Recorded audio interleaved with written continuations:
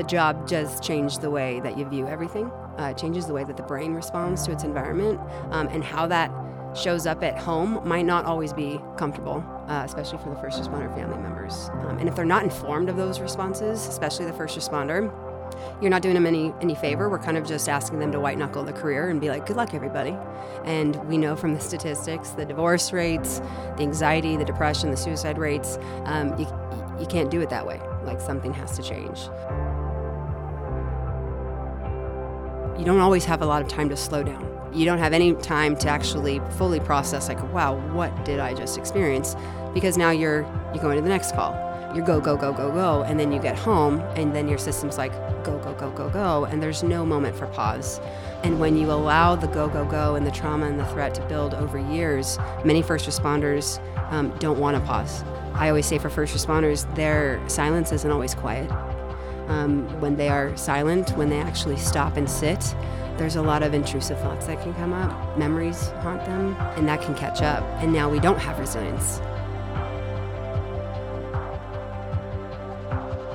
You know, you love your family members, you want them to be okay, and you watch them go and serve their communities in a way which is where the family member pride comes in, but not without consequences.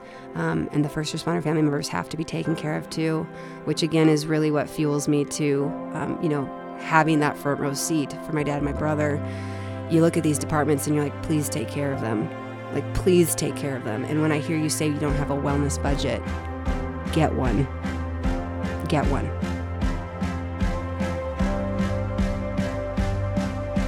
You're listening to the ATO Bridging the Divide podcast, brought to you by the Assist the Officer Foundation. Since 1999, the ATO has given assistance to the first responder community, and now we want to give them a platform to hear their incredible stories. We also want to hear the stories of the many people that support us. Our community is small, but it is strong. We have differences. We don't always agree. And we all make mistakes. But together we can grow, we can heal. And we can learn from those mistakes. And together we can bridge the divide.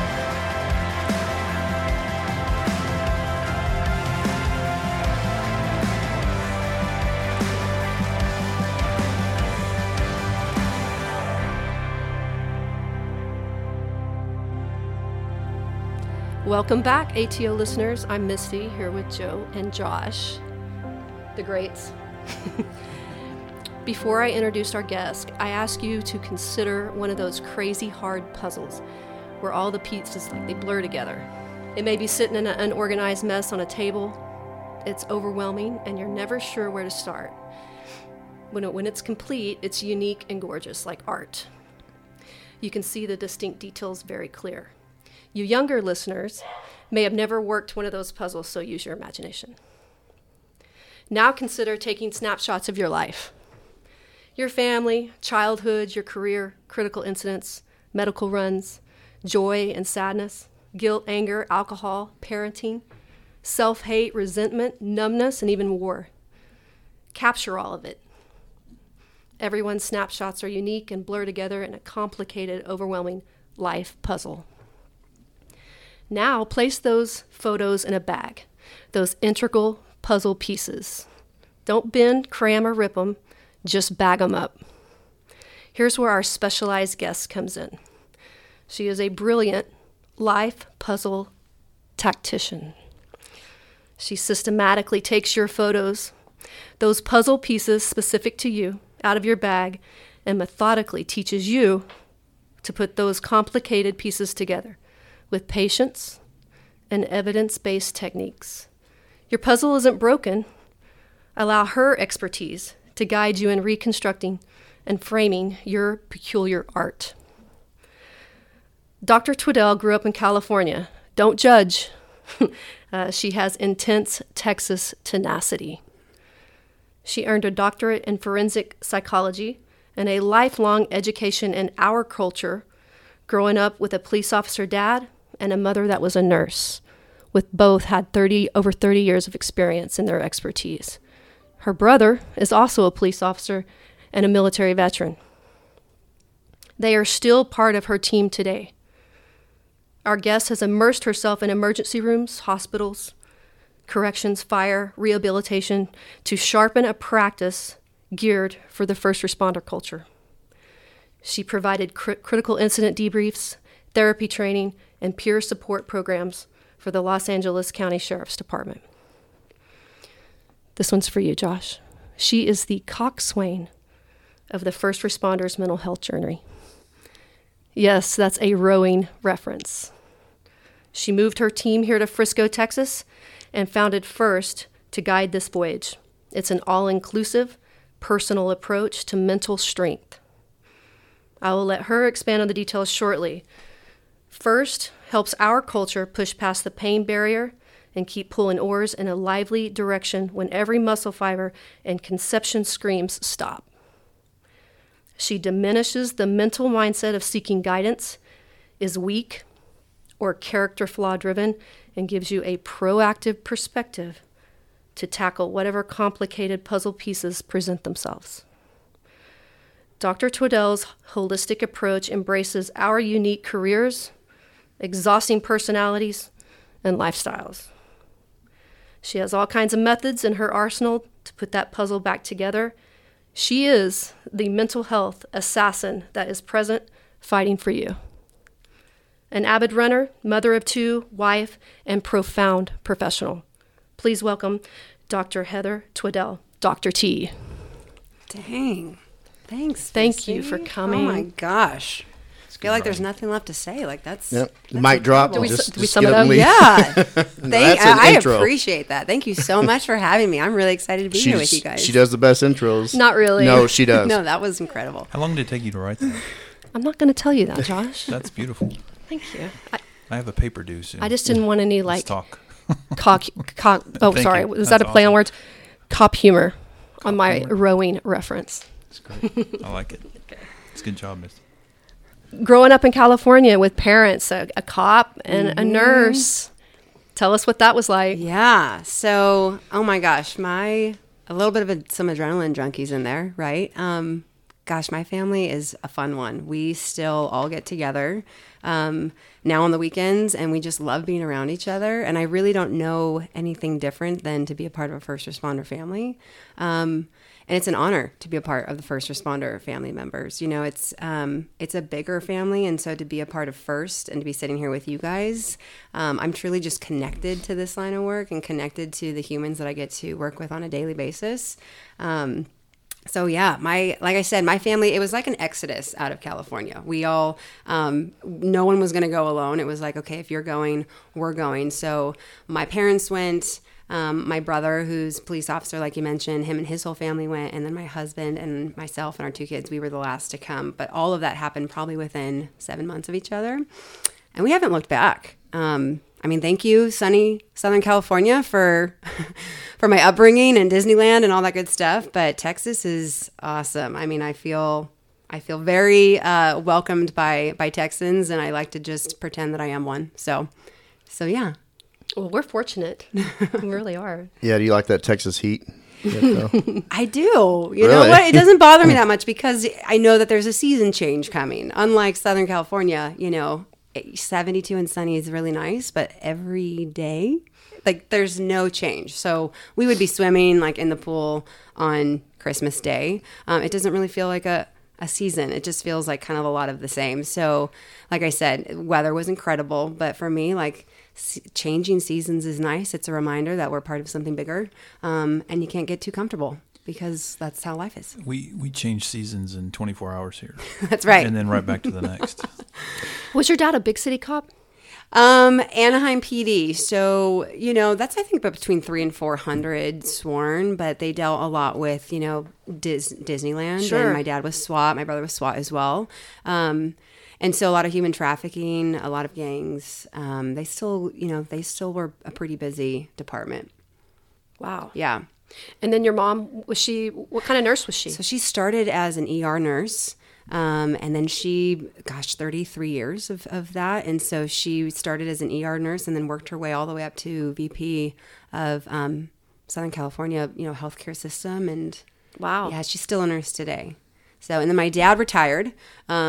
But like many first responders who retire, got bored real quickly. And so now he actually works for Northrop Grumman, doing crisis security and international work with that. So Cool. So the adrenaline continues. We're a family that can't sit down for very long. Where do you get yours? From them. I think, just having kind of a fast pace and, having family members who holidays had to get switched up, and you'd be at a birthday party and then someone's getting called out for a SWAT call. So you have to learn to adjust, and it kind of always keeps you on your toes. And I think that kind of just created this fast pace, readiness for life, which I think is something that's good, but it can also be something where sometimes it's nice to just sit and feel like you can expect, like, we're all going to stay at this dinner. No one's going to get called out. We can all just, be present. But you never have that guarantee as a first responder family member, because when the job calls, human beings have to go, and that means family members have to adjust. So I honestly think that has helped shaped. I know it has shaped who I am today, as far as constantly on to like the next of like, okay, how can we do this? How can we do that? Which has played a big part in First's, progress and development. So, yeah. Out of all these things that you've done with Los Angeles County Sheriff and prisons or corrections, which one of these aspects do you feel like taught you the most and prepared you for what you're doing now? Oh gosh, it all has. I mean, every experience, I feel like in our life, it like shapes you and better prepares you, even the negative ones. Because with all of, the dynamics of those different types of work, it's not always easy, but, and sometimes you question yourself, and sometimes you walk away from those jobs and it feels heavy. But you allow it to shape you in a way to, again, be on your toes. You can't ever get complacent in this type of work, because you need to stay sharp, and you need to be tactful, not only on the job, but after, kind of the same way that you guys do, and I encourage you guys to. So I think it's all majorly prepared me. I think, coming from a first responder family, that prepared me for this type of work. I grew up, doing ride-alongs with my dad. I always wanted to pull everybody over, and there was like a slice of a moment where I wanted to be a police officer, and my dad was like, I will support you whatever you do, but I prefer not. But then for me, once I started taking a few psychology classes, I was like, okay, this is where I'm actually, I really like this piece of it. And honestly, I didn't even know I was going to go into becoming a first responder psychologist. The forensics part of it really was exciting. And then one thing kind of, each experience led to the next. And then that's where I ended up at LA County Sheriff's Department. And that's a huge department. That's 8,000 sworn. And we were day one at the academy, making sure, these newbies with their family members sitting next to them knew about how the job was going to change them. Not to scare them off, but to be realistic. Like, we're not going to sugarcoat this. Like, the job does change the way that you view everything. It changes the way that the brain responds to its environment. And how that shows up at home might not always be comfortable. Especially for the first responder family members. And if they're not informed of those responses, especially the first responder, you're not doing them any favor. We're kind of just asking them to white knuckle the career and be like, good luck, everybody.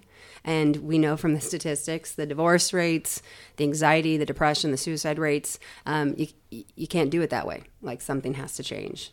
And so that's really a lot of also where First came into play. Sometimes I describe it like, if I were to ask you guys what percentage of the calls that you go on could have been prevented, right? Prevented as far as in what way? Well, you show up and maybe someone's decision or someone's recklessness, like, it didn't have to go this way, because it could have been prevented at some point, right? A lot of times I hear, gosh, like 90%, like, this didn't have to go this way. Yeah, there's. Right? I think I know that I second guessed myself a lot on calls when I was out in the streets, and wishing I could have done things differently, and also replaying, almost obsessing over it, of things that I'm mistakes I made. I wish I could have done better. Sure. To make the whole situation better. And sometimes I feel that I've made the situation worse in some cases. Yeah. Are you referencing how we would change it, or how possibly in the world perspective of it, how that could have been prevented if the other party hadn't had this, or if these two things didn't come together, or... Yes, more of that piece. Okay. But Joe, what you're speaking to, I think, is something really important to come back to, because it's so common for first responders to go back to like the shoulds of the call. The replaying. Yeah. But yeah, thinking of, the like when the 911 call comes through, the reason why you guys are showing up, a lot of times it didn't have to go that way. It could have been prevented, but now you guys have to show up. We have to that clean up the call. mess Right. that somebody else started. Yeah, And I think that's- it's unpreventable. I mean, we don't predict that. We can't control that. And so, yeah, I mean, I see what you're saying. Yeah. Sometimes they're that's all that way. how I have felt doing this type of work and sitting with thousands of first responders doing these types of sessions. Sometimes I get there, meaning like to the therapy session, and I'm like, oh my gosh, this didn't have to go this way. This could have been prevented. We could have been way more tactful with how we approach this for this individual. And a lot of times it does come from the department. It comes from the lack of knowing the impact of this line of work. I see plenty of command staff who they say, gosh, I wish I would have known this 20 years ago. And so there's a part of me, because my dad falls in that group, there's a part of me where I'm like, yeah, like you should have known this, but I have some grace, because as easy as it might be to get, especially as a family member, to be angry at the department, like, why didn't you take better care of of my family member? I have a little bit of grace because we just didn't know as much about the brain 20 years ago. I mean, we've learned major things about the brain even in the last 3 years. So the part where I get frustrated now is more when I find out departments are still doing it the way that they did it 20 years ago, and now we know, and they're just still taking the approach of, wellness isn't important, or when they say like, well, we don't have a budget for wellness, and my mind is just like... Do you see that mainly in the smaller departments or the larger departments that are more resistant to change? I see it both. Really? I think it's such an individualized piece, and a big part of it has to do with who's at the top. Yeah. We can't just get better at, make sure the newbies have it, the new generation, because you can make sure the new generation has it, but if you put them into a department where some of the older crusty guys and gals at the top still don't really, highlight or support wellness, it's not going to go very far. And so it's funny because when I love talking to some of the resistant crustier officers, because it's funny when I hear things like, well, I just don't really believe in that. And I'm thinking, well, it's not like Santa Claus. It's not like we believe in mental wellness. If you're saying that, for me, it's more then maybe what you mean to say is you just don't really know how our system works. The brain, the mind, the body, it's all connected. Right. So It's the stuck in this is the way we've always done it mentality. Mm-hmm. And that's with everything. In the approach to mental health, even as far as police tactics, there's still a lot of people, well, we've always done it this way. Yeah. Well, everything can be done more efficiently. right.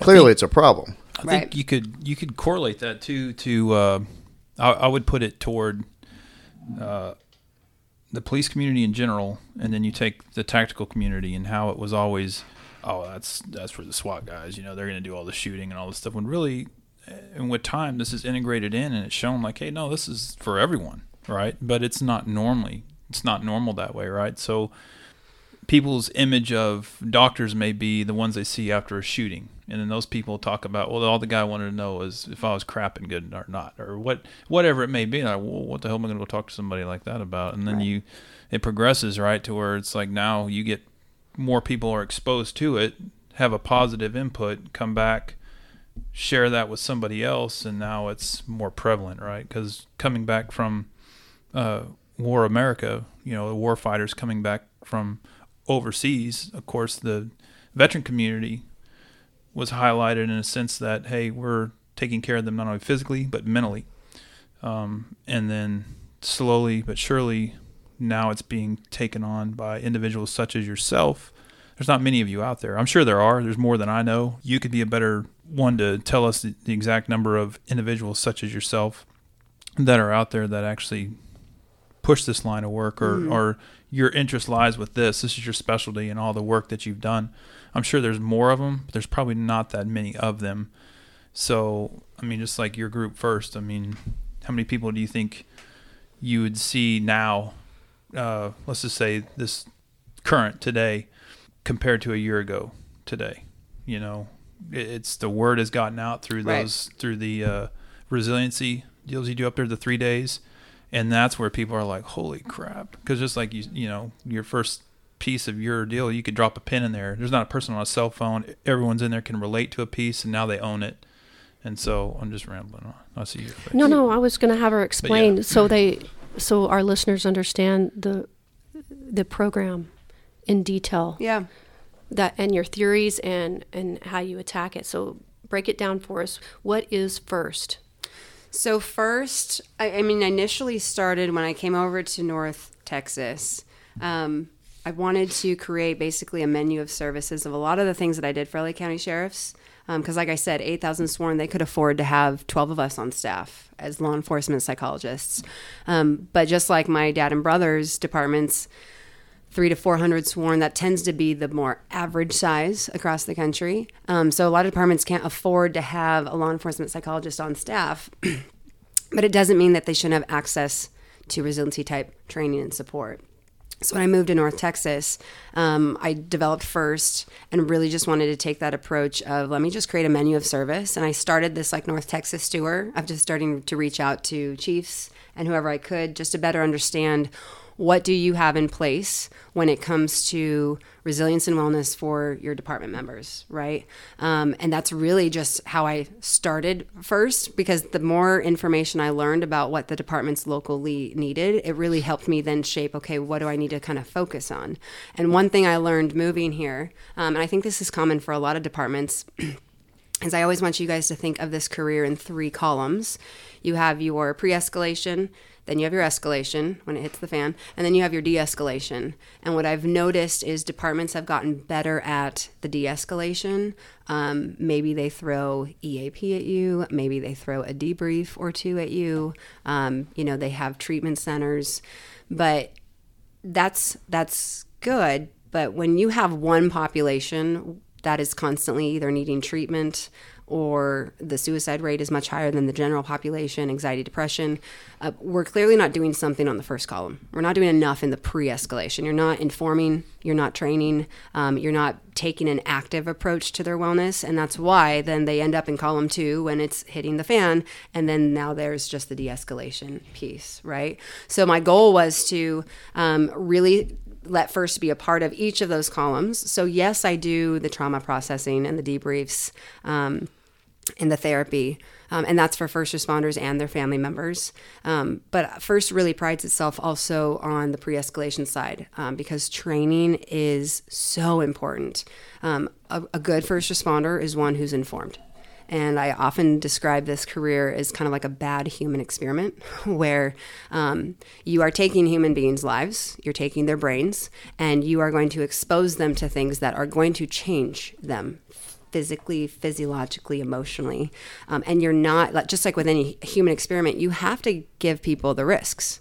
So you guys learn about, like, yes, you could die. You could lose your life. You might see some bad things, but no one's giving you the risk of how this might change your relationships, how this might change how you feel as a human, how this might change how you dream at night, your discomfort in crowds, some of the avoidance that you might pick up because the world is now one giant threat. Like, no one gives you that information. And again, this is where we just leave it to white knuckle. And then you add the stigma on top of it where if you are noticing those things, you're not supposed to say it, or you guys are notorious for comparing yourselves to one another. So it's like, well, if he seems fine, like, what's wrong with me?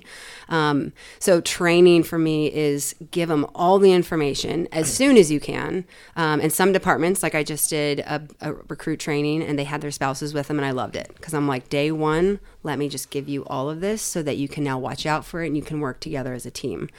So FIRST does the training piece. You mentioned the 3-day. So we do a 3-day peer support resiliency training. Peer support is an incredible piece to have as part of any department. It's like your boots on the ground. Let your peers keep an eye out for each other.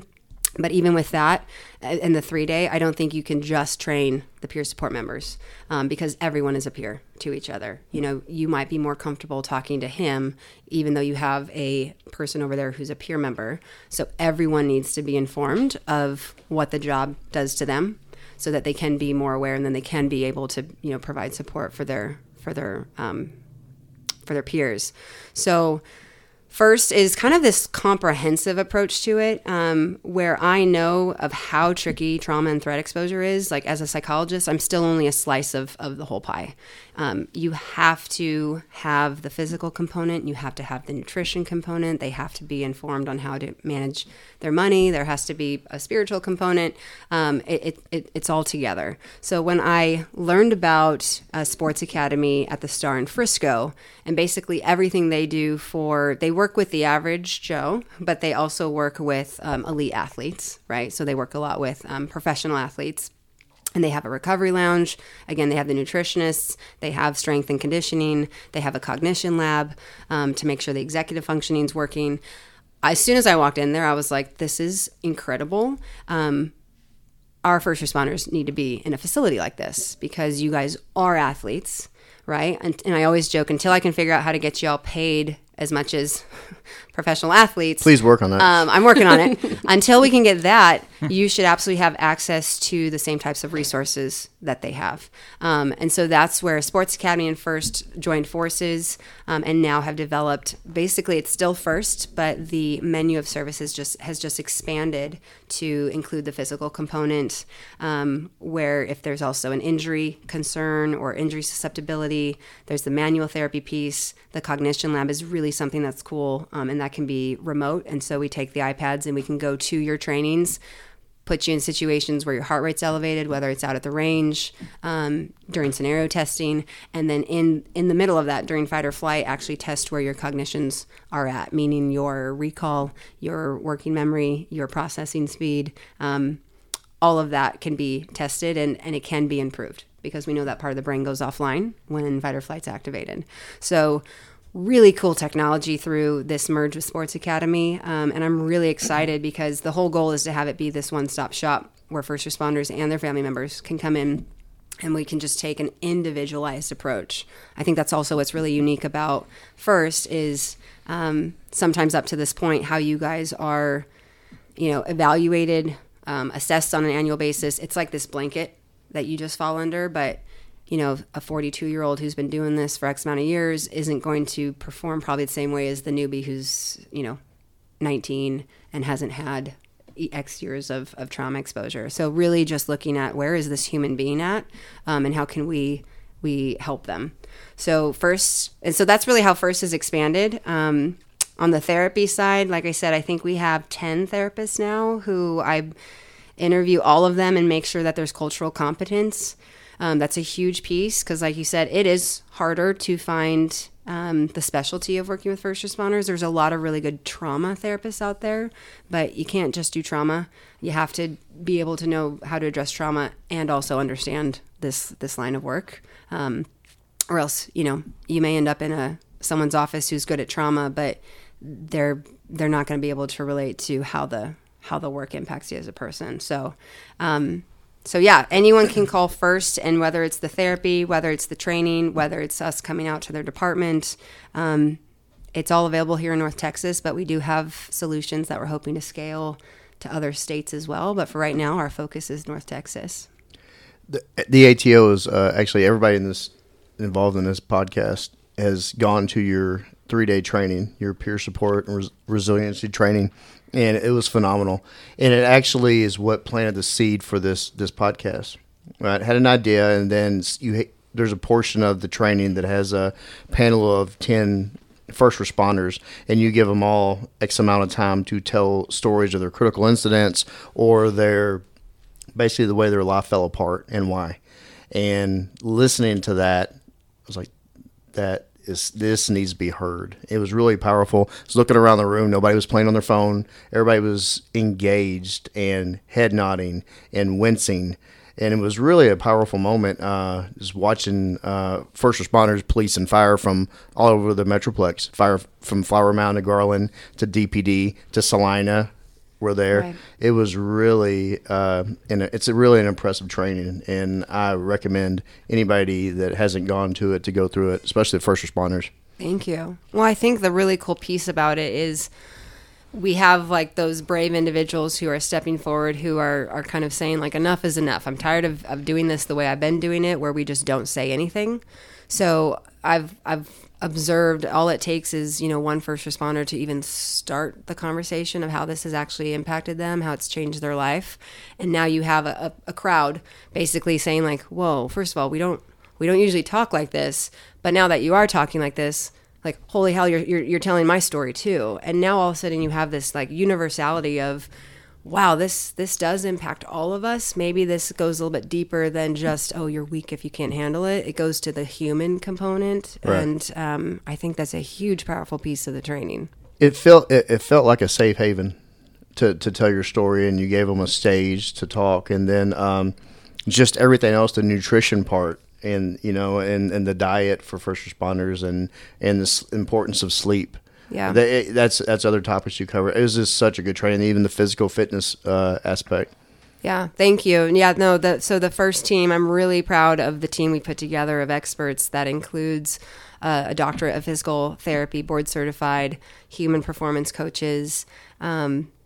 Like you said, we also are working with Thorne, and so they are like top notch when it comes to nutrition and supplementation. They're the only supplementation company out there that is backed by the Mayo Clinic, so everything's very science based.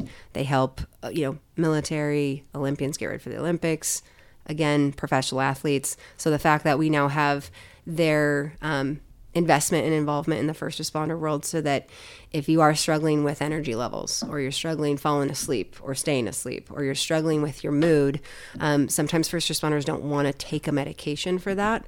Supplementation is, you're not putting anything different in your system it already has. You're just putting something in there to help it, the catalyst of what stress, aging, trauma, throughout all of that breaks down and then makes those things hard to do, like energy and maintaining a good mood and falling asleep without any issues.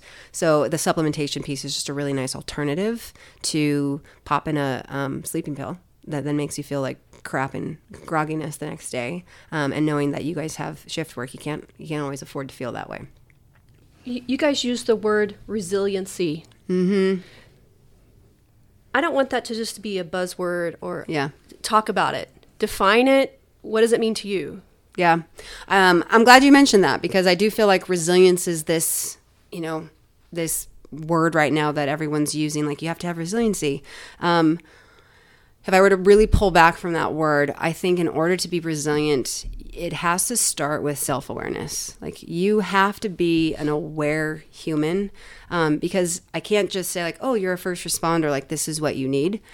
You have to be able to say like, well, this is actually how I'm feeling, or this is how the negativity shows up in my life, or these are some of the decisions I've made that aren't super healthy. If you're not aware of those things, and awareness, we all have it, we just sometimes forget to use it. And I think the primary reason first responders forget to use it is what I like to call the bulldozing effect, where the job has kind of conditioned you in that way to just, you don't always have a lot of time to slow down. Like one bad call comes in, you don't have any time to actually fully process like, wow, what did I just experience? Because now you're going to the next call, right? So you're go, go, go, go, go. And then you get home and then your system's like, go, go, go, go, go. And there's no moment for pause.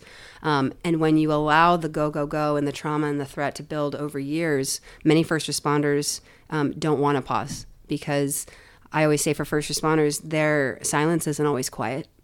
When they are silent, when they actually stop and sit, there's a lot of intrusive thoughts that can come up. Memories haunt them. They go to places where that's not comfortable. So instead, they've learned to just go, go, go and distract and avoid, and that can catch up. And now we don't have resilience.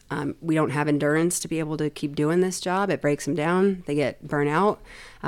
So for the resilience piece, like you have to be aware, and then you have to be able to say, yeah, this is where I'm not healthy, or this is where I could probably do this better, or this is where, this might be even wrong, what I'm doing.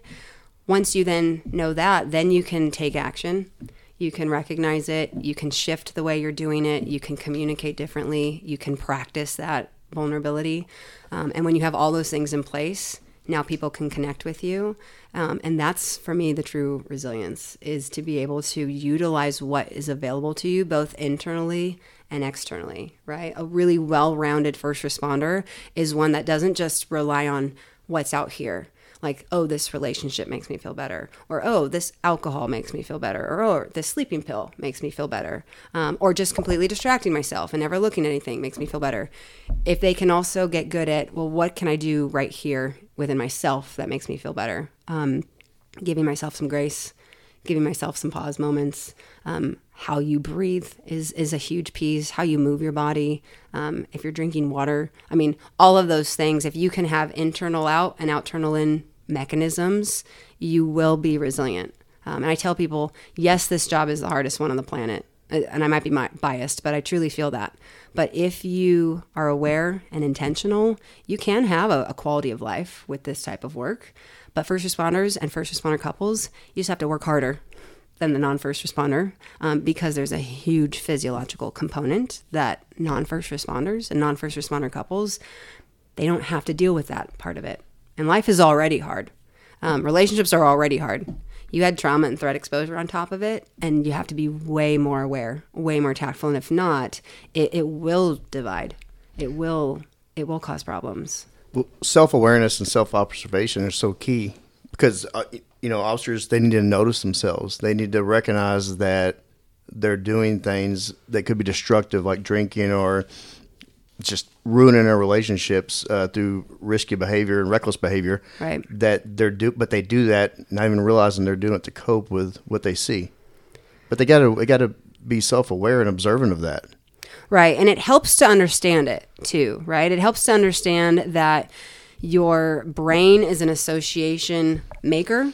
It's going to associate your experiences with something. And so when you can better understand like how your system works and then why it's then manifesting the way that it is, sometimes when people better understand the why, they're more likely to actually make shifts. And unfortunately, sometimes we're driven by negative consequences. So another great way to shift someone's patterns or behaviors is to have them look at, well, what are the consequences if you continue this? Because everyone at any point, you could ask them, what's one thing you're doing right now? It's probably not the best for you. And everyone has an answer, right? And then if you follow up with, okay, what are the consequences if you don't make a change here? Most people can have that moment of some self-awareness, and then maybe they do something with the awareness, maybe they don't, but at least there's like that recognition. They might get the ball rolling to realize that something's going on and something needs to be done about it. Right. You mentioned dissociation. Is it good or bad? First responders are experts at this. Is it good or bad and they take it too far? Are you saying associations or dissociation? Dissociation. Yes. So kind of like the numbing out. Yes. Right? One of them are mechanisms that we've mastered. Right. And it is, it's wired within you. I mean, to dissociate and to numb out is part of the body's like deepest level of a coping mechanism. And some people forget that the fight or flight does have that third F. It's fight, flight, or freeze. And if you've ever been on like a really intense call and you felt frozen or you feel like I don't even have words for it, that is part of that coping mechanism. And if you think of back to associations, it kind of comes back to, again, like the mental health piece of it is when you think of mental health, like what's the first thing you do think of usually for first responders? Like what is mental health? I think everyone's going to have a different definition. Yeah. What's yours, Josh? Well, I think when most people think of that, we would call them, we would notify it as a 46 or something along the line where somebody's having some type of critical incident and you have to deal with them on the street. And most of the time, those individuals end up going to the hospital for psychiatric care. So if you speak medicine to a police officer or you speak psychiatric care to a police officer, usually that would be some of the things I think that somebody would associate themselves with because they're familiar with this call. They're familiar with what they've done to these people, what they've had to, where they've taken the people, so on and so forth, and not necessarily unless they haven't had any experience with any psychiatric help or any counseling, then this may be the only thing they have, unless someone in their family or unless had to cope with some type of tragic event, and then thus they know this is associated with this. Mm-hmm. And so that's kind of where I would see it. I think most of the time when someone speaks medicine or something along those lines, especially when it comes to mental health or psychiatric health, I think that would probably be the first thing that would come to my mind. Yeah. And which is it's a common response, but it's almost like mental health is associated with like being a mental case, yeah. Where mental health it's a part of like our human capacity. Like mental health is part of like our emotional intelligence, like our awareness, like that's all part of mental health. But sometimes it's associated with mental cases or psychiatric pathology out on the streets. Yeah. What's your response? Mental health. Like if I was to define it, Yeah. it's I think it's your core inner belief and what you say to yourself. Okay. I like that response. I like your answers and your intros. No, Misty's Oh my very goodness. smart. What's yours, Joe? Disregard what I said. Define it. Yeah, you took mine, so Oh. no. I've been kind of unlucky and also lucky when it comes to mental health and recognizing it and seeing it, because I worked at Terrell State Mental Hospital before I started this job, and it was really interesting coming in and seeing some of the aggressive people come in, and I was one of the orderlies, you know, kind of the people in the white coats, except we didn't wear the white coats. And we had to fight, and we had to drag them to the seclusion room. And we also had to chart for the doctors to chart their behaviors so the doctors could come in and give the appropriate medication to them. But then you just see such a degree of extreme and just different extremes and the type of people that would come in with different problems. They were similar problems, but they were all uniquely different. I worked on the criminally insane unit. That was really scary. And I worked on the adolescent unit, and then even the geriatric unit I had to work on, which was just depressing. It really helped me learn how to deal with unpredictable people, but then also empathize with them when it comes to seeing that type of behavior. And back then I knew all the different kind of medicines, the Ativan, the Halidol, I think I'm saying it right. But there's been so many kind of medications that basically they were missing something chemically in their head, and the medicine would come in and would replace it.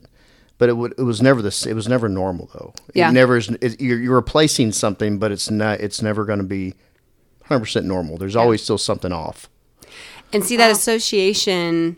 Oh, did you want to say something? No, that's just I was gonna amazing. Yeah, the association in the room can be a little bit negative when we say mental health, right? Which is typically where the stigma comes into play.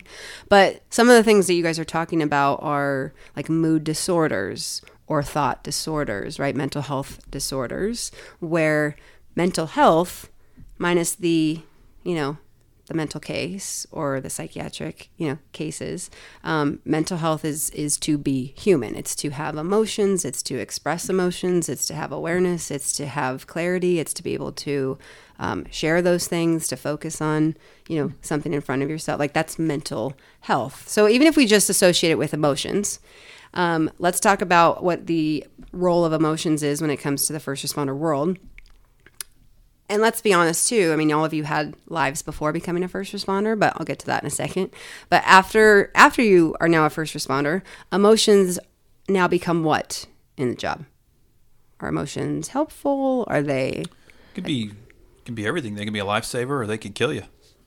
Well, they can get you in trouble. Yeah. I mean, we have to really keep our emotions in check. Otherwise, we'll be on the damn news and lose our job, and it's over losing control of your emotions. We really have to watch that, and we're human too. Right. I mean, we see the worst things, and we see the worst behavior, and sometimes it's really hard to keep that in check and not react in a way that can get our ass fired or get in trouble. Right. Or we don't want to embarrass ourselves either. So you're basically asking your human part to not have a human response in those moments, right? Because if you actually stopped and had an emotional response to really take in what is it that I'm experiencing, like this mother screaming, the smell of this, like what I'm actually holding in my hands, like if you actually connected to the emotional piece of all of that, it might interfere with officer safety. It might interfere with how you perform, like your efficiency at the call. But the body hates denial. But you guys have gotten really good at conditioning it to basically say, not right now. So the emotions are there. So it's almost like not here, not right now. So you get really good at just shelving it. And I mean, that allows you to then go to the next call. And so you kind of just throw all of it over here in this box. And then you get home and you expect your system to just all of a sudden be emotional. But you've literally trained it. You've trained the brain to associate with emotions as something that's either not helpful, something that could be an interference, something that could be a burden, and then you expect to get home and then all of a sudden be emotionally connected to everyone. It doesn't work that way. So this is a little bit where the dissociation piece comes in, is your system has learned to shelf emotions. It has learned to detach so that you can just get the task done. And again, this is what's hard for first responder family members, is the things that make you really good at your job, the things that keep you and others safe, are the very things that can destroy your home life. Right? And so you have to practice like that emotional connection. You have to like recondition your system when it is home. Like, how do I connect to this moment? And a lot of that is grounding techniques. A lot of it is that awareness to actually sit. And if you go home and like you're hugging your spouse or you're hugging your child, this might sound weird, but the way that we get grounded is through sensory input.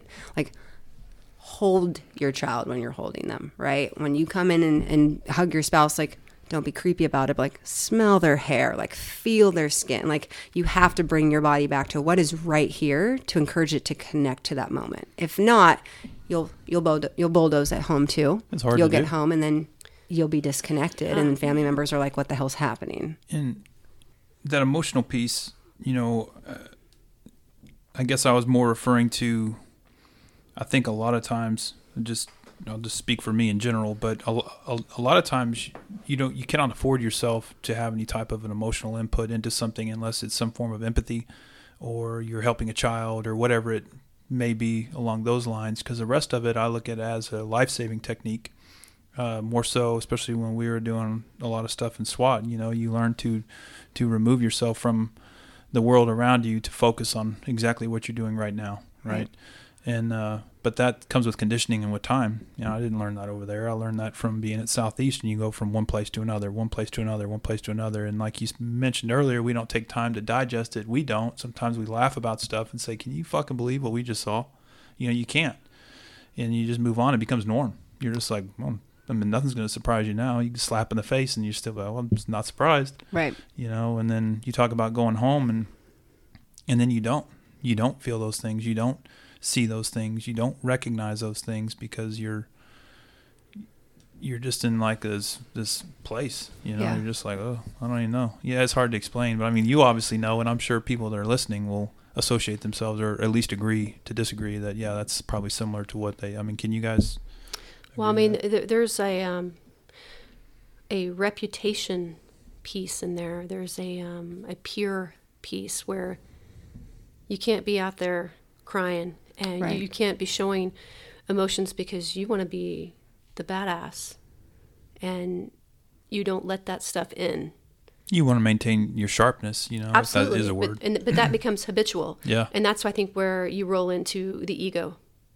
Oh yeah. And being Sure. able to balance the ego with this job, and then having Pride. good mental health. Talk to me about ego. Well, so with ego, I think it goes, and I want to just say one thing real quick before we move on to that, because when you, Josh, were talking about like you get home and you just don't really know what to do with it, this is where it's so layered, because trauma and threat exposure, right, it's changing the physiological response. Like, you're constantly activating your fight, flight, or your freeze, right? So the more that thing fires, the better it gets and the stronger it gets. So that thing is learning to be really good at what it does. So then when that thing's acting up on you at home, whether it's with being irritable, or it's being short-tempered, or it's being completely detached and numbed out, right? Whatever way the seesaw is working as it's trying to digest those things, this is where it's so complicated. Is I will say that yes, trauma and threat exposure impacts every first responder in some way. It shows up in some way. I will say what spirals them further, and what I see a lot in my office, is the narrative they start to put to those responses at home. So if it's like they get home and they're feeling numbed out, rather than knowing, okay, this is actually part of my digestion of what I just went through. This is actually normal. I'm numbed out right now. I'm detached. There's things I can do to bring my system back online. I can try and be more tactful with this. But if they don't know that, then it's just this giant question mark of, what's wrong with me? Well, I'm at my kid's 7-year-old birthday party, and like, I'm here, but I'm not really connected. Now they start putting a narrative to it. And this is where your response of like, our mental health is our belief systems. Then the narrative can become, gosh, I'm a shitty father, or what's wrong with me? Or like, do I not love this person anymore? And like all of a sudden the narrative takes over, and our bodies don't just respond to what's happening in our reality. Our bodies also respond to how we're thinking. So now on top of what trauma and threats already done to your system, now you're at home acting a certain way. Now we're putting in a narrative. Your body's always listening to the narrative. So then you're having those thoughts, you're feeling that guilt, and now your body's releasing even more of a stress hormone because it's stressed out about what you're telling it. And what you're telling it in that moment is like, I'm not good enough, or something's wrong with me. When first responders come into my office with those types of belief systems, yes, the trauma piece is going to come, but we've got to target those belief systems first, because once those things are there is something called confirmation bias, and it's very real. And now that's all the first responder can see. Like, look at what I did over here. I told you I'm a shitty dad. Or look what I did over here. Told you I'm not good enough. Or look what I did over here. I told you I'm disconnected. And now all they're seeing is all the ways that they're wrong, or all the ways that they aren't good enough, instead of pulling back, having that pause, seeking to understand it, and being like, okay, there's something physiologically that's going, and I need to be mindful of how I'm talking to myself too. Once you have all those components in place, then this is where that resiliency comes into, because you have to fight it. And there is going to be this internal battle for every first responder, because their body's going to want to do something, and you're going to, how you talk to it, what you let it do in that moment, it determines a lot. And you can't always let it show on duty. Like you said, it's officer safety is involved, but it's the off-duty piece that you have to be so tactful with. It's self-awareness. It goes back to Right. recognizing it. Right. Or knowing. You'd have to have some type of education or introduction to even recognize, to be like, that's me. I Right. feel like that's the unique thing about you, though. The first thing that you do is educate someone. And then if you understand, you're like, okay, well, I'm not the only person experiencing this, and it's not some big character flaw. Especially Right. when you talk about the limbic system. When you did that and exploding your highs and lows, and then you have a bad day in the low and coming back up, I'm like, wow. Right. You know, that's where I think it gets everybody right there. That's why these departments it's imperative that they start something to come in first, no pun intended, to recognize and address this before it becomes a problem. Educate everybody immediately, and our department is rolling out a new mental health peer support program. It's coming up soon. Hopefully we can get you a meeting with the person that's in charge of that. And I don't know what it's going to look like, but it's going to be an improvement, I believe. Doing something's better than nothing. Right. You know, and of course you may tweak it down the road, but starting something, don't just say, oh, we got a problem, and then don't do shit about it, because nothing changes. Right. And Misty, like you were saying, this is truly the job of like the dysregulated nervous system. There's such a physiological component to this job. And when you connect the first responder to their own physiology, it helps them better understand, like, I am a working system. Like, this body of mine, this brain of mine, like, these are tools. And I have to really understand how they work and realize that I'm also in charge of how they work, even though sometimes our bodies act up on us, especially for first responders, whether it's like a panic attack or when you are feeling numbed out. That doesn't mean you've lost control. It's your body's way of saying something, right? And so when you connect people first on their physiology, for first responders, I've noticed, then it allows you to then get to the more emotional piece of it and like connect to their belief systems and things like that, rather than coming in and being like, let's all hold hands and talk about how we feel today. We talk about, okay, of course this is happening in your system. You have to normalize it, because that's how it's incredible of how we're wired. Like, we are beautifully made. Like, this is a working system, but the limbic system, sometimes it overgeneralizes and it gets it wrong. Right? And the part of your brain that identifies threat is faster than the part of your brain that puts a narrative to it. So it's not about never being triggered again, right? If you're having triggers, if you're having them all the time and it's interfering with your ability to like enjoy your life, like, let's take a look at that. But as a first responder and as a first responder family member, just because your loved one's having a triggered or a startled response, that's their limbic system doing what it's supposed to do. That's their limbic system protecting them. Right? Sometimes it gets it wrong. If you think of, someone who maybe has a piece of lint on their shirt and their peripheral vision gets wind of it. And even like the biggest, most macho guy, looks down, and then what do you see? Like, oh, shit. It's a startle. It's a startle response. They quickly and then their brain, the thinking part of the brain, catches up, and they're like, oh, it's just a lint. Brain associated the lint with a bug or a spider. And their heart rate went up, blood pressure went up, and they had a response, right? They weren't thinking, this lint is about to attack, we must get it off the shirt. No, you have a... It's just a reaction. Everyone's checking, right? Same way if you're, walking your dog at night, through the grass, and, you see a stick in a certain way, and you think it's a snake. Your brain, you don't think it's a snake. Your limbic system identifies it as a snake. And then what happens? Your heart rate goes up, your blood pressure goes up. And then you realize, oh, it's just a stick. And then everything calms back down.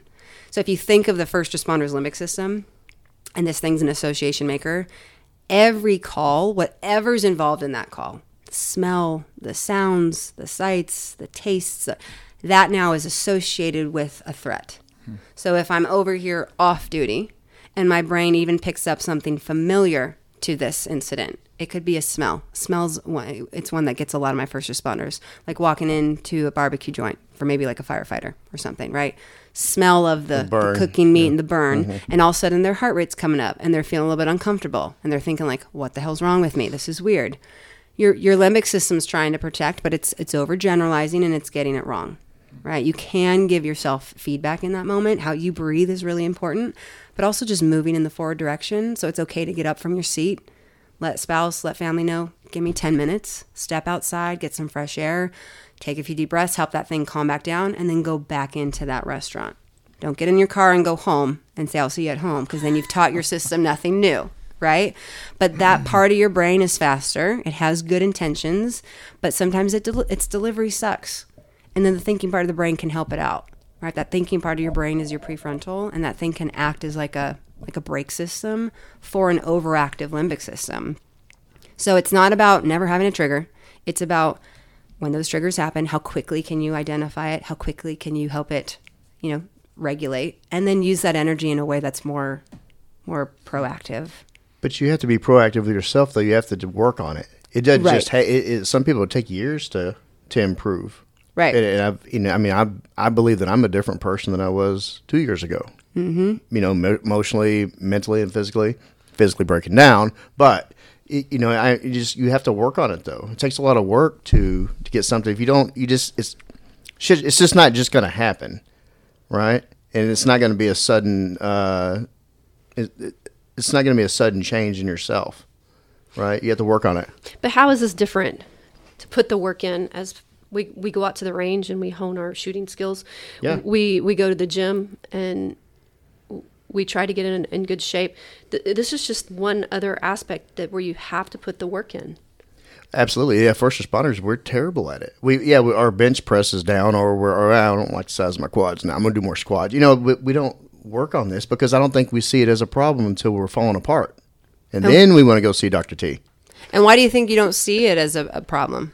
Like who's responsible for that? I think maybe the culture has a lot to do with it. Just the first responder culture over years and years. It's gotten a lot better, but it's still. I still don't think where it needs to be. I think. Right. Well, I think it's. We could go the culture route, and I'm not going to point a finger at a department or a city, but I think it's just it goes back to a lack of education, a lack of knowing. Does this really exist? These smaller departments, well, that's not even true either, because the departments that come over to your training, they're smaller departments. They're smaller in nature, but it's like you're stationed like right here. Unfortunately, we can't clone you and send you all throughout the U.S. to all these major cities and smaller cities and so on and so forth. But it's knowing that that's even out there. Number one, even knowing what it is, that A, you have a problem or something that you might want to be cognizant of or something you might want to work on. But B, knowing, what do I do next? And I don't think most people know that until, like Joe said, well, now it's time for me to work on something. I've gone too far. And hopefully we catch it before it goes to, something tragic happening. Right. Or something legal happening, which would be another tragedy. But just don't know anything about it. And that's unfortunate, in my opinion. I want to get back on the ego that Misty brought up. Is officers good or bad? Do officers use it? They have all kinds of coping mechanisms to push down their mental health and put it on the back burner, because is it good or bad in your opinion? I think when somebody's pushing down, like I said, our bodies hate denial. and your body will let you know every time that you've been pushing something away for too long, whether it's a trauma, and your body's letting you know by intrusive thoughts. And it does that by saying, like, hey, look at me. Like, hey, look at me. Now I'm thinking about it all the time. Or maybe I don't think about it during the day, and then at night it comes through in my nightmares, right? I think that there is a place and a time to know your audience and to know when the emotion is appropriate to share. You're always valid for having an emotion, but sometimes expressing it it's not appropriate, right? It's just like a kid in a grocery store who's having a tantrum, and the parent's job is to teach them, like, you don't show those type of emotions right here, right now. You have to regulate it. You have to pull yourself together. We have to get through the task. And then when we get home, we can talk about it, or we can connect back to it. Same thing goes for first responders. Like, when you guys talk about going on the call, whether it's a reputation I have to uphold, or whether it's like officer safety, or whether it's like I don't have time to show the emotion, it's okay to, I don't want to push it down, but I want to like push it to the side. Because if we push it down and you get really good at that, then I think that's where it becomes a problem, because then you've really strengthened this part of your system. That's, again, making the association emotions aren't needed, they're not okay, they're an interference, they're a burden, and now we're just pushing down everything, when there's a lot of times in your life where emotional expression is healthy. And it is important, and it's needed, especially in relationships. You have to be able to express those things. And so that's, you have to know, and it's not like it's on at work and then it's turned off over here, or it's off on work and we turn it on. It's not an on and off switch. It's this like tactful dance of, I'm putting it over here, but I know I have to come back to it. Because if I don't come back to it and I deny that, it's going to pop up later like daisies, and not the fun, nice kind. It's, it's going to pop up through drinking, or a porn addiction, or yelling at my kids, or anxiety attacks, or horrible nightmares, or flashbacks. Body's going to let you know every time, like, hey, we've been shoving for too long. We're really good at ignoring, minimizing, denying, and numbing, know, and then you talked about push it off to the side to deal with later. The problem is, I believe that a lot of officers that I know, they push stuff off to the side, and then they push more shit on top of it to the side, and then more, and then there's too much over there, and they get overwhelmed. They can't go back to it. Right. Here's also where life before becoming a first responder plays a role, right? And I told the recruits this the other night. I said, if we can have that pause of some self-awareness, and if you can actually look for a moment, am I carrying some shit into this career? Am I walking into this career with already trauma that I haven't even looked at, or things that I have been shoving for a long time?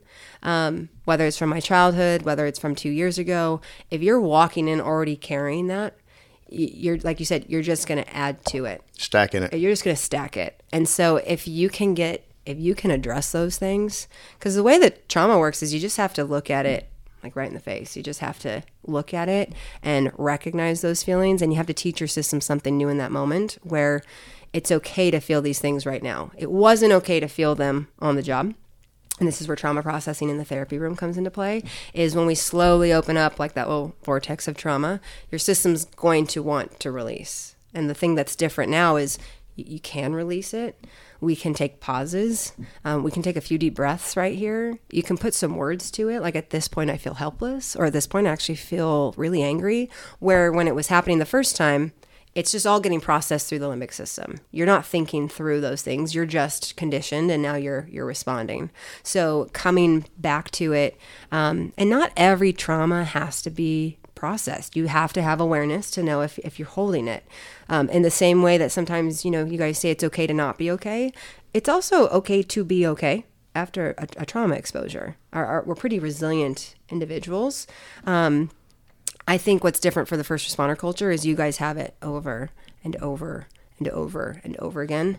So if I were to say, okay, how can I do this in my own household, where if there's an incident, I'm like, okay, is this one of those ones where I have to process, or is this one of those ones that's going to haunt me later? If you can just be really good at the whole comprehensive approach to it, but take the physiological approach first. So in those first 72 hours, right, because that's when you expect to have an acute stress response. If you've had a bad call, in those next 3 days, we have to turn on the awareness and be really tactful. So maybe alcohol, dipping, first pot of coffee, third energy drink. Maybe we just pull back a little bit on the things that actually directly impact our nervous system and let the nervous system find its rhythm again. Listen to your body. If you need to rest, allow it to rest. If you find yourself isolating, cap it and get off of that couch. Move your system. If you feel like you want to say something about it, say something about it. And I know that as a first responder family member, first responders don't always want to say it to their first responder family members because they want to protect them. You don't have to go through all the gory details, but even just enough insight, like, hey, bad call. Or even it's a text message, like, hey, bad call, kids involved. Or even if it's just, bad shift. Then it's more about, okay, what are we going to need over the next 3 days or the next 24 hours? Like, your body will let us know. What are you going to need? Rather than you coming home, white knuckling it, keeping it close to the vest, and then responses are, what the hell's wrong with you? Right? Because one now adds to it, one now stacks on top of that trauma, and the other one actually just says, like, okay, it's here. It's happening. Like, how are we going to help ourselves with this? Do you think we use affiliation too much? We identify as a police officer, protector, a firefighter, and then we can't get out of that mold. We can't leave that when we leave the job and go home, and Sure. we try to be tough guy or tough woman, and we just cannot turn it off when we go home. Is that one of our big problems that you see? Sure. And again, that comes back to associations and conditioning the system, right? So if we were to play a fun game, and I was going to tell you to fill in the blanks on these three things, because the way that the limbic system can get changed is the lens changes on who you are, the lens changes on who others are, and on basically what this world is. So if I was going to ask the three of you, unfiltered, just fill in the blanks, the world is what? Complicated. Complicated. The world is what? Unpredictable. Unpredictable. The world is what? Predictable. A lot of times I hear fucked up. Are we allowed to cuss? Oh, yeah. Well, Okay, we can good. now. You just now. moved I just have into to explicit. the explicit. Sorry about that. Thanks, Dr. T. Sorry about that. Foul mouth. Usually I hear things like what you guys said, but like, the world is effed up. The world is dangerous. The world is disappointing, right? So that's now our conditioned response for the world. Others are what? The world is a kick in the crotch. Well, what are others? What are people? Other people. Others are inconsiderate, Selfish. selfish, Not what they seem to be. not what they seem to be. This is a fun game. What they seem to be. Right. So then if I were to say, okay, in this complicated, predictable, fucked up world where others are inconsiderate, selfish, entitled, incompetent, the self is, you have to be what in that type of world with those type of people? You have to coexist somehow, and there's parts of your life and part of your personality that may have little tiny pieces of all of that, right? Yeah. I mean, coexist is a very healthy response, right? You have to be aware. You have to be aware. Yeah, I think I was just going to say conscious. You got to be cognizant. You have to be cognizant of what you're around. I guess. Right. So another thing I may hear when I do these trainings are like, you have to be ready, you have to protect, you have to fix, because in a world that's all jacked up and others either can't fix it or they're too vulnerable to fix it, and your job is to fix or to protect or to be ready. Now, the lens has changed. And again, that part of the brain is very fast, about 500 milliseconds, right? So very fast. So now we're over here off duty, and confirmation bias is happening again, where you're like, oh, there it is. Told you the world's jacked up.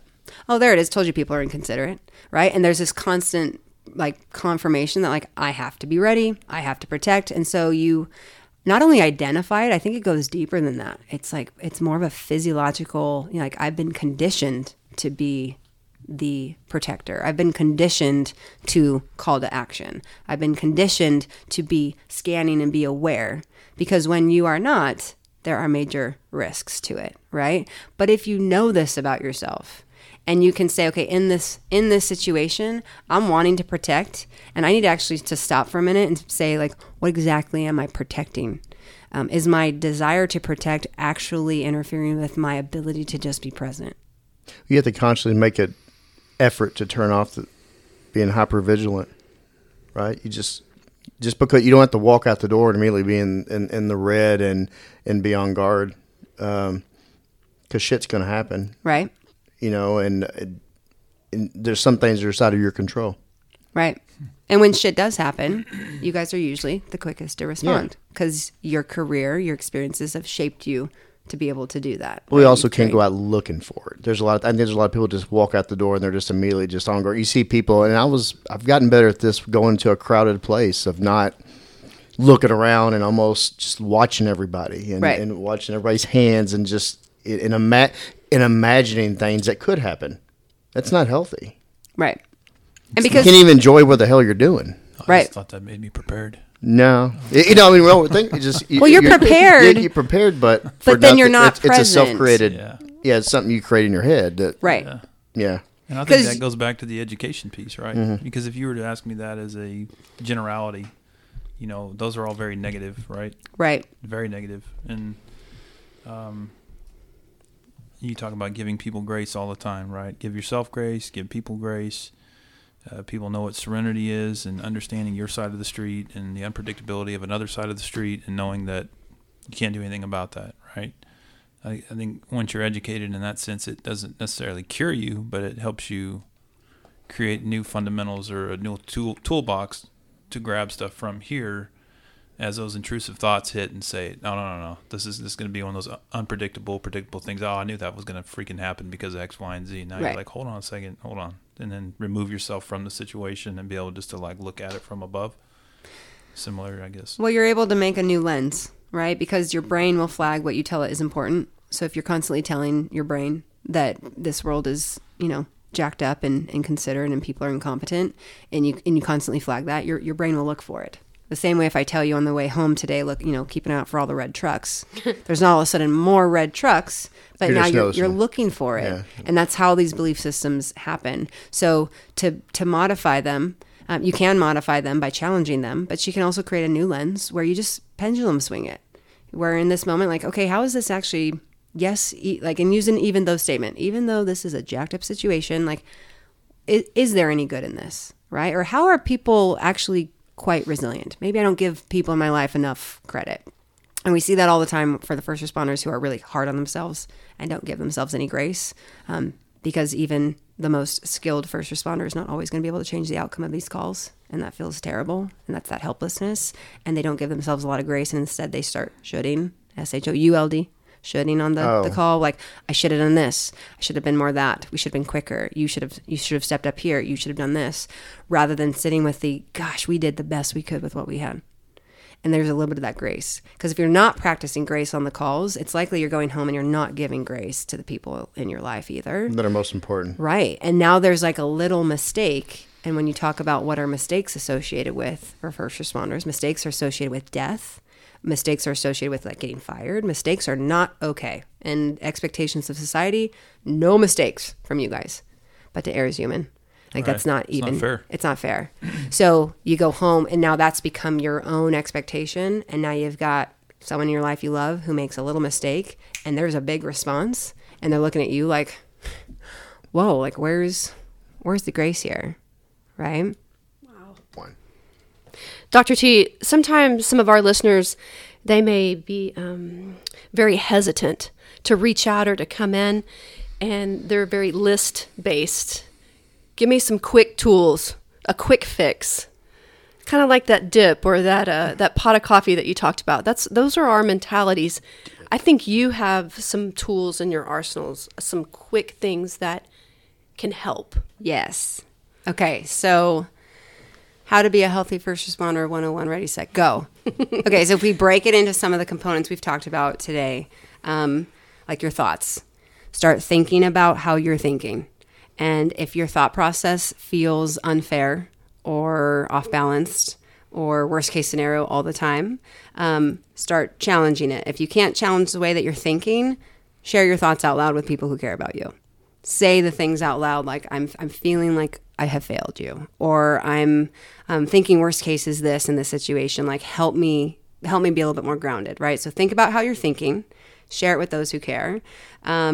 Behaviors, take a moment, even right now, just stop and reflect and say, okay, am I okay with how I'm choosing to behave, how I'm choosing to navigate this life, how I'm choosing how to navigate this career. In your gut, if you are not okay with it, there's opportunity to do something different, right? Your mood. If your mood feels all over the place, know that that's very common right after a critical incident and right after a shift. But if it feels like your mood is constantly all over the place, seek out some help. I mean, a lot of what therapy is just what you guys do when you practice how you play. Therapy is just more skills training. So a lot of times if the mood is off, it's because either there's behaviors that are not helping it or there's thoughts that are not helping it. So if we can get those two things more healthy, the mood will stabilize. Coming from a physiological standpoint, okay, the ways that you can regulate your nervous system, that thing is going to get really good at what it does with the exposure you're going to give it in this type of work, but you can communicate with it when it acts up. So one of the best ways to do that is how you breathe. So are you guys okay if I take you through a little breathing exercise real quick? Okay. There's something called, and I follow Andrew Huberman on Instagram. If you love the way that the system works, he is phenomenal. I think he's with Stanford, and he's like the, like the human neuroscience expert there. And so they've done a lot of different studies on how we breathe, what types of breathing works. Obviously, you always need to be using your diaphragm. If you're not using your diaphragm and you're not working that thing like a tool, you're really doing nothing for your nervous system.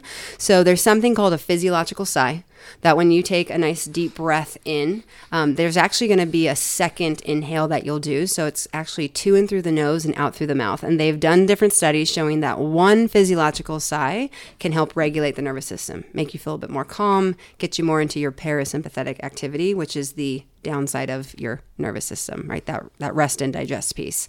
So if you've ever seen somebody crying really hard, it kind of looks like this, right? They're crying and you might see a physiological sigh sound like this.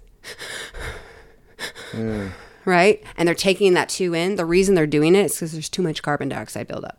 So a physiological sigh is the quickest way to get the carbon dioxide out. And that second inhale kind of pops all the little sacs open in your lungs. If you have a dog who's about to take a nap and they hit the floor, if you pay attention, they will also do a physiological sigh. You'll kind of hear through their nose this little like, and they kind of like shoot it out, and then they feel more calm. So what that will feel like is you take a nice deep breath in, but put your hand over your belly button. Make sure your diaphragm's working. So when you take a nice deep breath in, make sure that your stomach, your diaphragm's actually coming out, like you're filling up a balloon. And then for the physiological sigh, you're going to do one more at the top and then nice and slow, controlled out through the mouth. And it's okay if you can't grab a lot of oxygen on that second pop. It's more about the take a nice deep breath in, one more pop, and then nice and slow out through the mouth.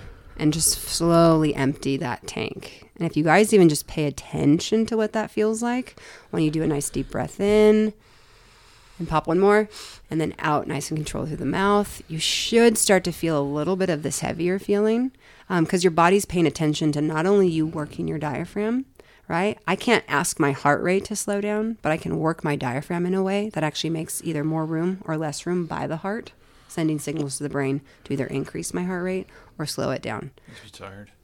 Yeah. And that's usually what a lot of my first responders say is when they actually just let their system rest, they'll be like, oh, I feel like I could fall asleep, or I feel like I'm tired. I'm like, that just shows how much we're typically in your fight or flight. We're typically just going. That when you do one physiological sigh, it's like, holy cow, that rest feeling, right? That's like a vacation for your nervous system.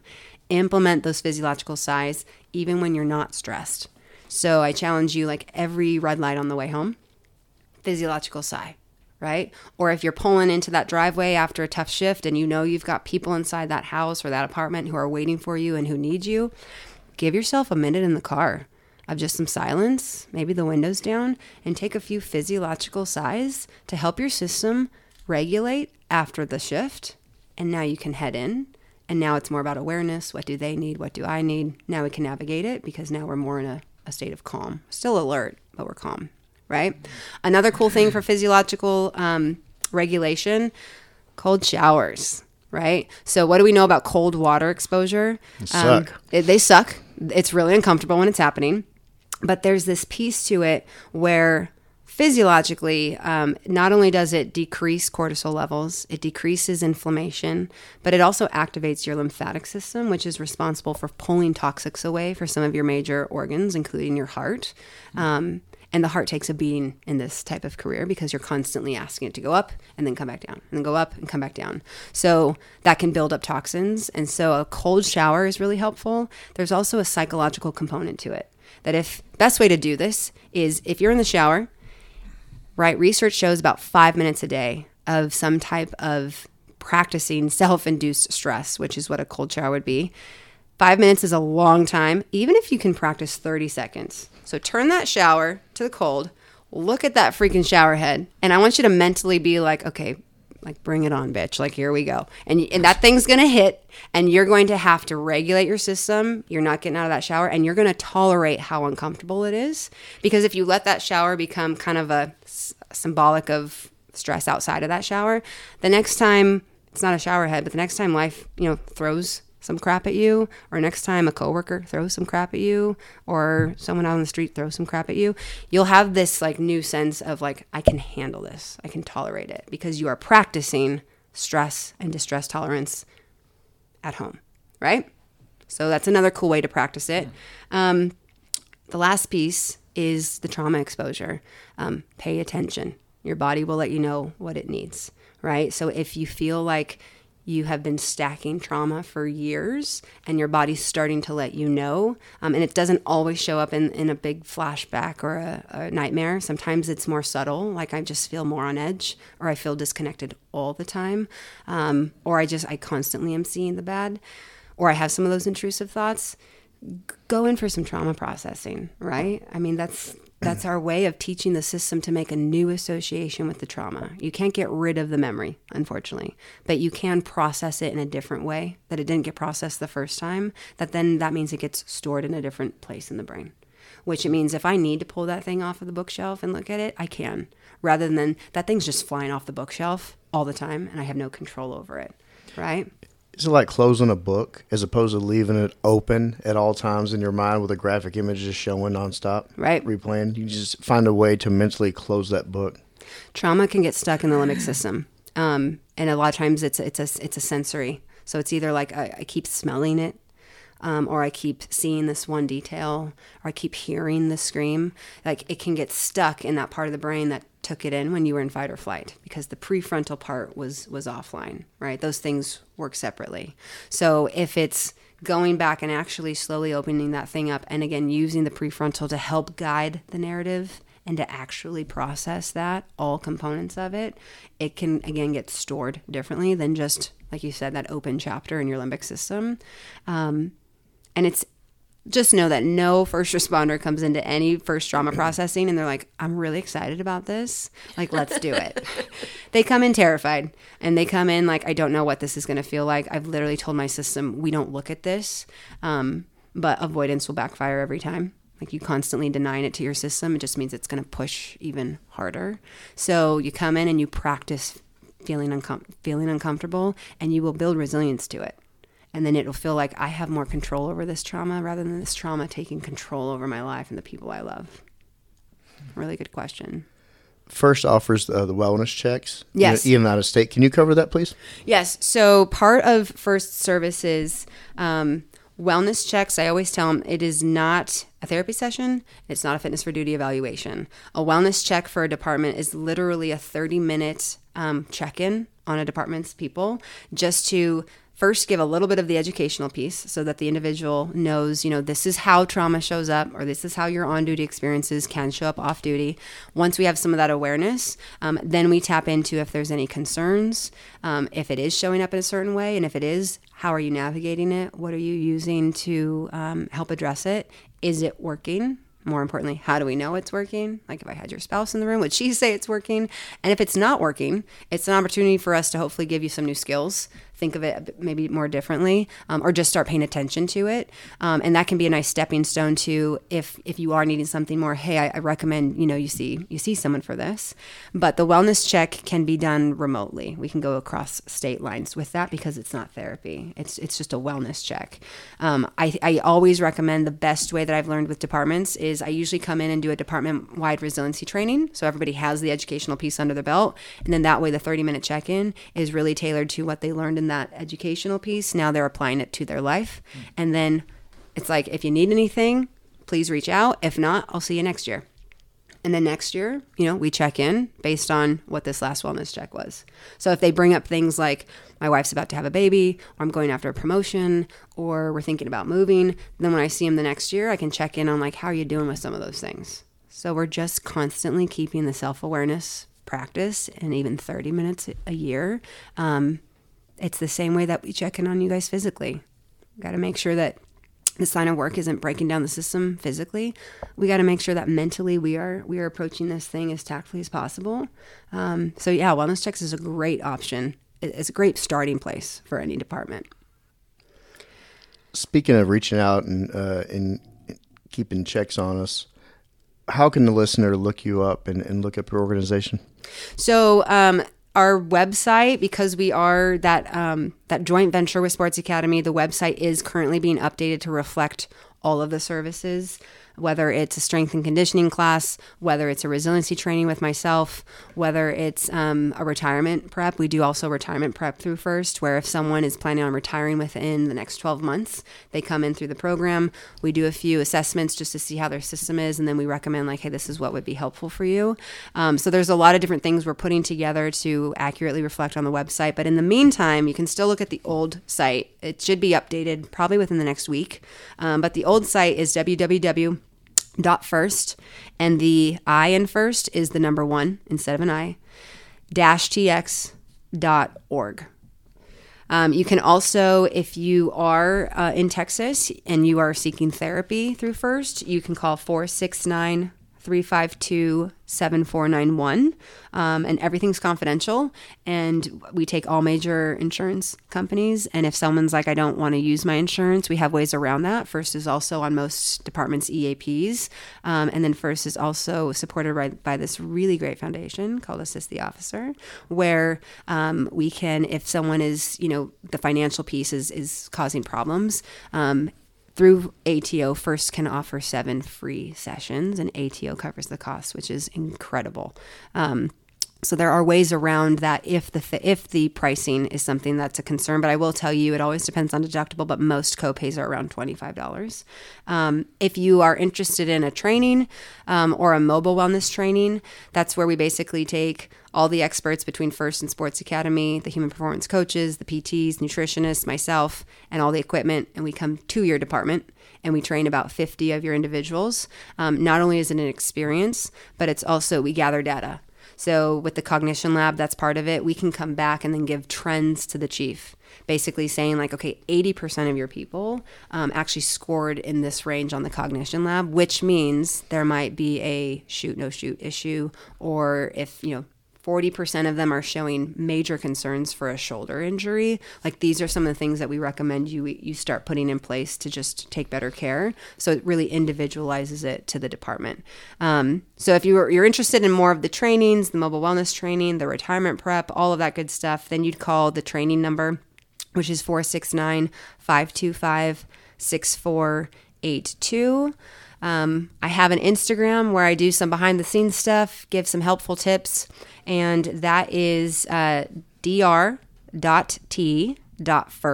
And again, the I is replaced with the number 1, and that's on Instagram. So follow along. And then also on Facebook, it's dr.t.texas. And those are some ways that we can connect. And if you ever want to send me an email, like if you're hearing this podcast and you have a follow-up question, you can contact me through dr.t@htwedell.org. Hence why I'm referred to as Dr. T instead of Dr. Tweddell.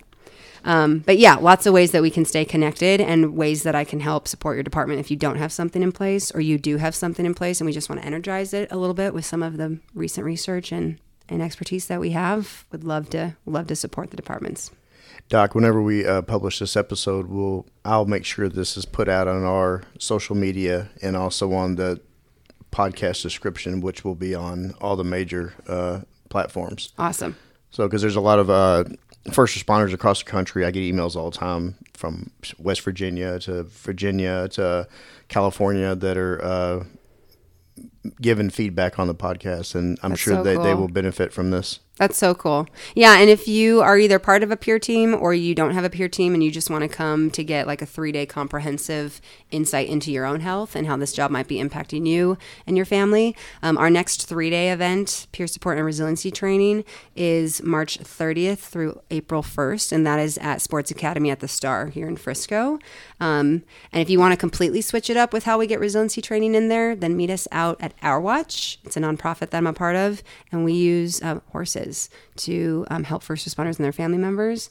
It's not horseback riding. If it was, I would not be a part of it. It's all groundwork, and it's really practicing that limbic system regulation, because there's nothing more like getting your system jacked up by putting you in a round pen with a horse and nothing but the two of you. And all of a sudden people's heart rates come up, and then we can do something different in that moment if we see either a pattern or their head goes to a really place of, criticism or being hard on themselves. It's that experiential in the moment learning that we can do something different, and that's also really cool. And again, that's Our Watch. I think it's www.ourwatchtx.org. Okay, fantastic. They mentioned in the training with the horses that they have the ability to, and I may not word this right, absorb. Right. Will you explain that?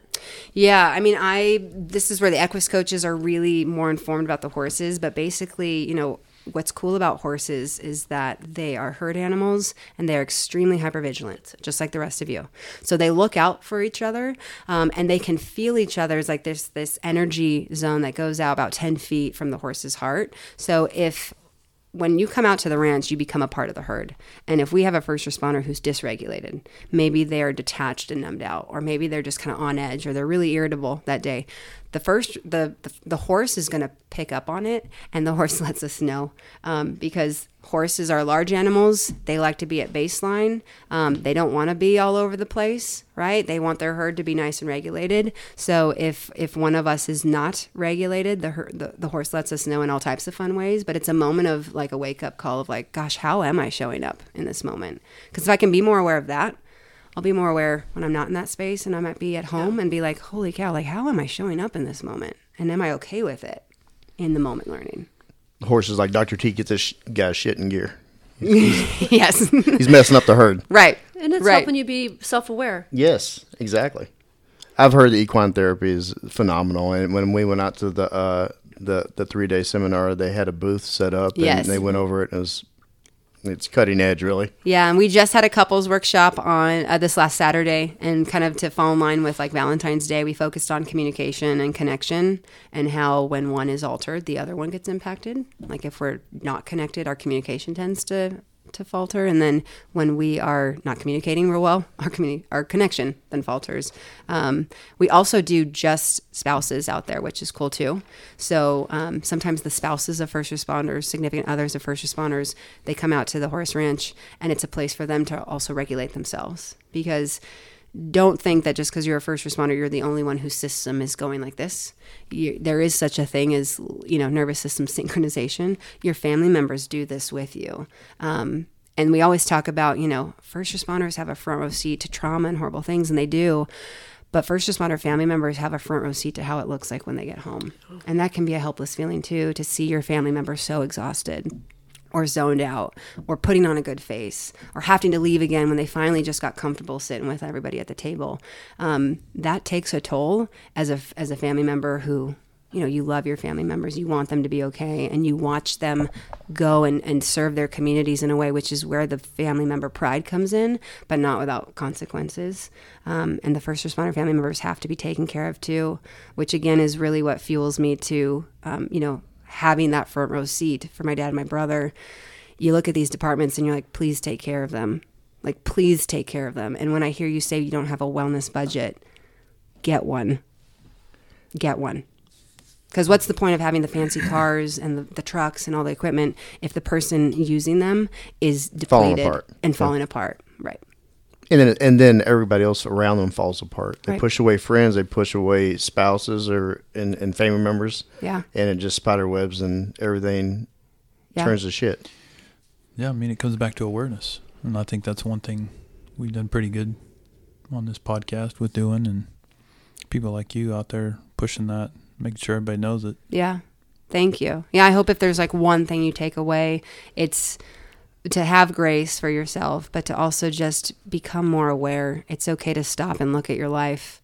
And if something's not settling, or if something you're not super proud of, that's the cool thing with relationships and with life. Like, you can change it. You can say, I'm sorry. We can take ownership and we can do something different, but not without awareness, right? Thank you for your drive, for creating an atmosphere where officers can come to you and to your team and it be okay and it not be weak. It actually is strong to do it. And so thank you very much. Of course. Yeah, Doc, I want to thank you for your service. It's very selfless. You do it for a reason. You have a passion for it. Not only affected you as a child, obviously, with your family, but it's something that you've continued on, and it's, I don't know. I mean, just to say, I mentioned this quite a bit to people that come through here, but it's very synonymous with everyone that walks through these doors at some point in time. But the impact you've had on people is very significant. Thank you. Can't even think of the number of lives you've not only impacted but saved, literally saved. And I personally want to thank you. So thank you, Josh. I really appreciate that. Doc, thank you for taking all this time out of your very busy schedule and coming out and spending time with us. And I want you to take this time right now. This is your stage to give some final thoughts for the listener. Yeah, I think with everything we covered today, like I said before, this is the toughest job on the planet. What we ask of human beings to go and do, and what drives them to do it, to serve others, and then to come home just to really barely recover, to then prepare to go back, and all the sacrifices. Thank you so much. But with that, please be intentional. You have a responsibility as an individual. We obviously put a lot of responsibility on the departments, right? To put the programs in place, make room for the budgets, make this a priority, take care of your people who are there right now. But if you're listening and you're like, wow, my department does none of that, then you have a responsibility too. And if you're a first responder family member, like, you have a responsibility too. And if we can hold on to that responsibility and be delicate with it, respect it, but then be better because of it. Like I said before, you can have a quality life and this career at the same time, but you have to be strategic. You have to work harder than the average. But it's a group that is one that I'm honored to be a part of. I'm honored to sit at this table with the rest of you, because I know there's a lot of experience in this room, which, as the psychologist, I know that there's a lot of trauma and threat exposure in this room. And the fact that you three come together to try to impact someone else's life in your busy lives, you guys are serving again, and true servants. And I just appreciate that in you as human beings. That's not easy to find in people. So thank you for what you're doing with this podcast. Thank you, Doc. It's a perfect way to wrap it up. And you will be back on this as a guest co-host at some point. I hope you know that. I look forward to it. You get it in the calendar. Yeah. Thank you, Doc. Thanks. Thanks, Doc. Hey, brother, hey, sister, I'll never give up on you. Hey, Mrs., hey, mister, I'll see this all the way through. No matter how far the sun and the moon, I'll never give up on you. Down when you're lonely, I'll pull you up. Life leaves you heavy when the going gets tough. I'll be your shoulder, together we'll run up from the bottom, yeah, we'll rise above. Hey brother, hey sister, I'll never give up on you. Hey Mrs., hey mister, I'll see this all the way through.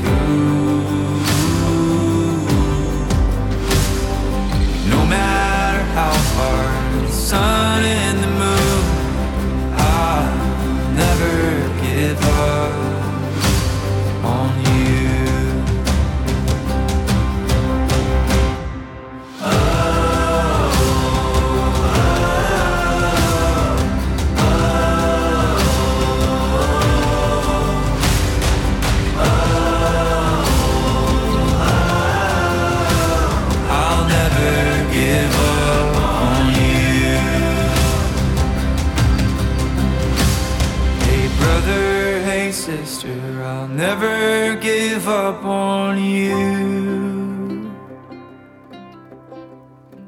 Hey, Mrs., hey, mister, I'll see this all the way through. No matter how far, for the gold and the blue, I'll never give up on you.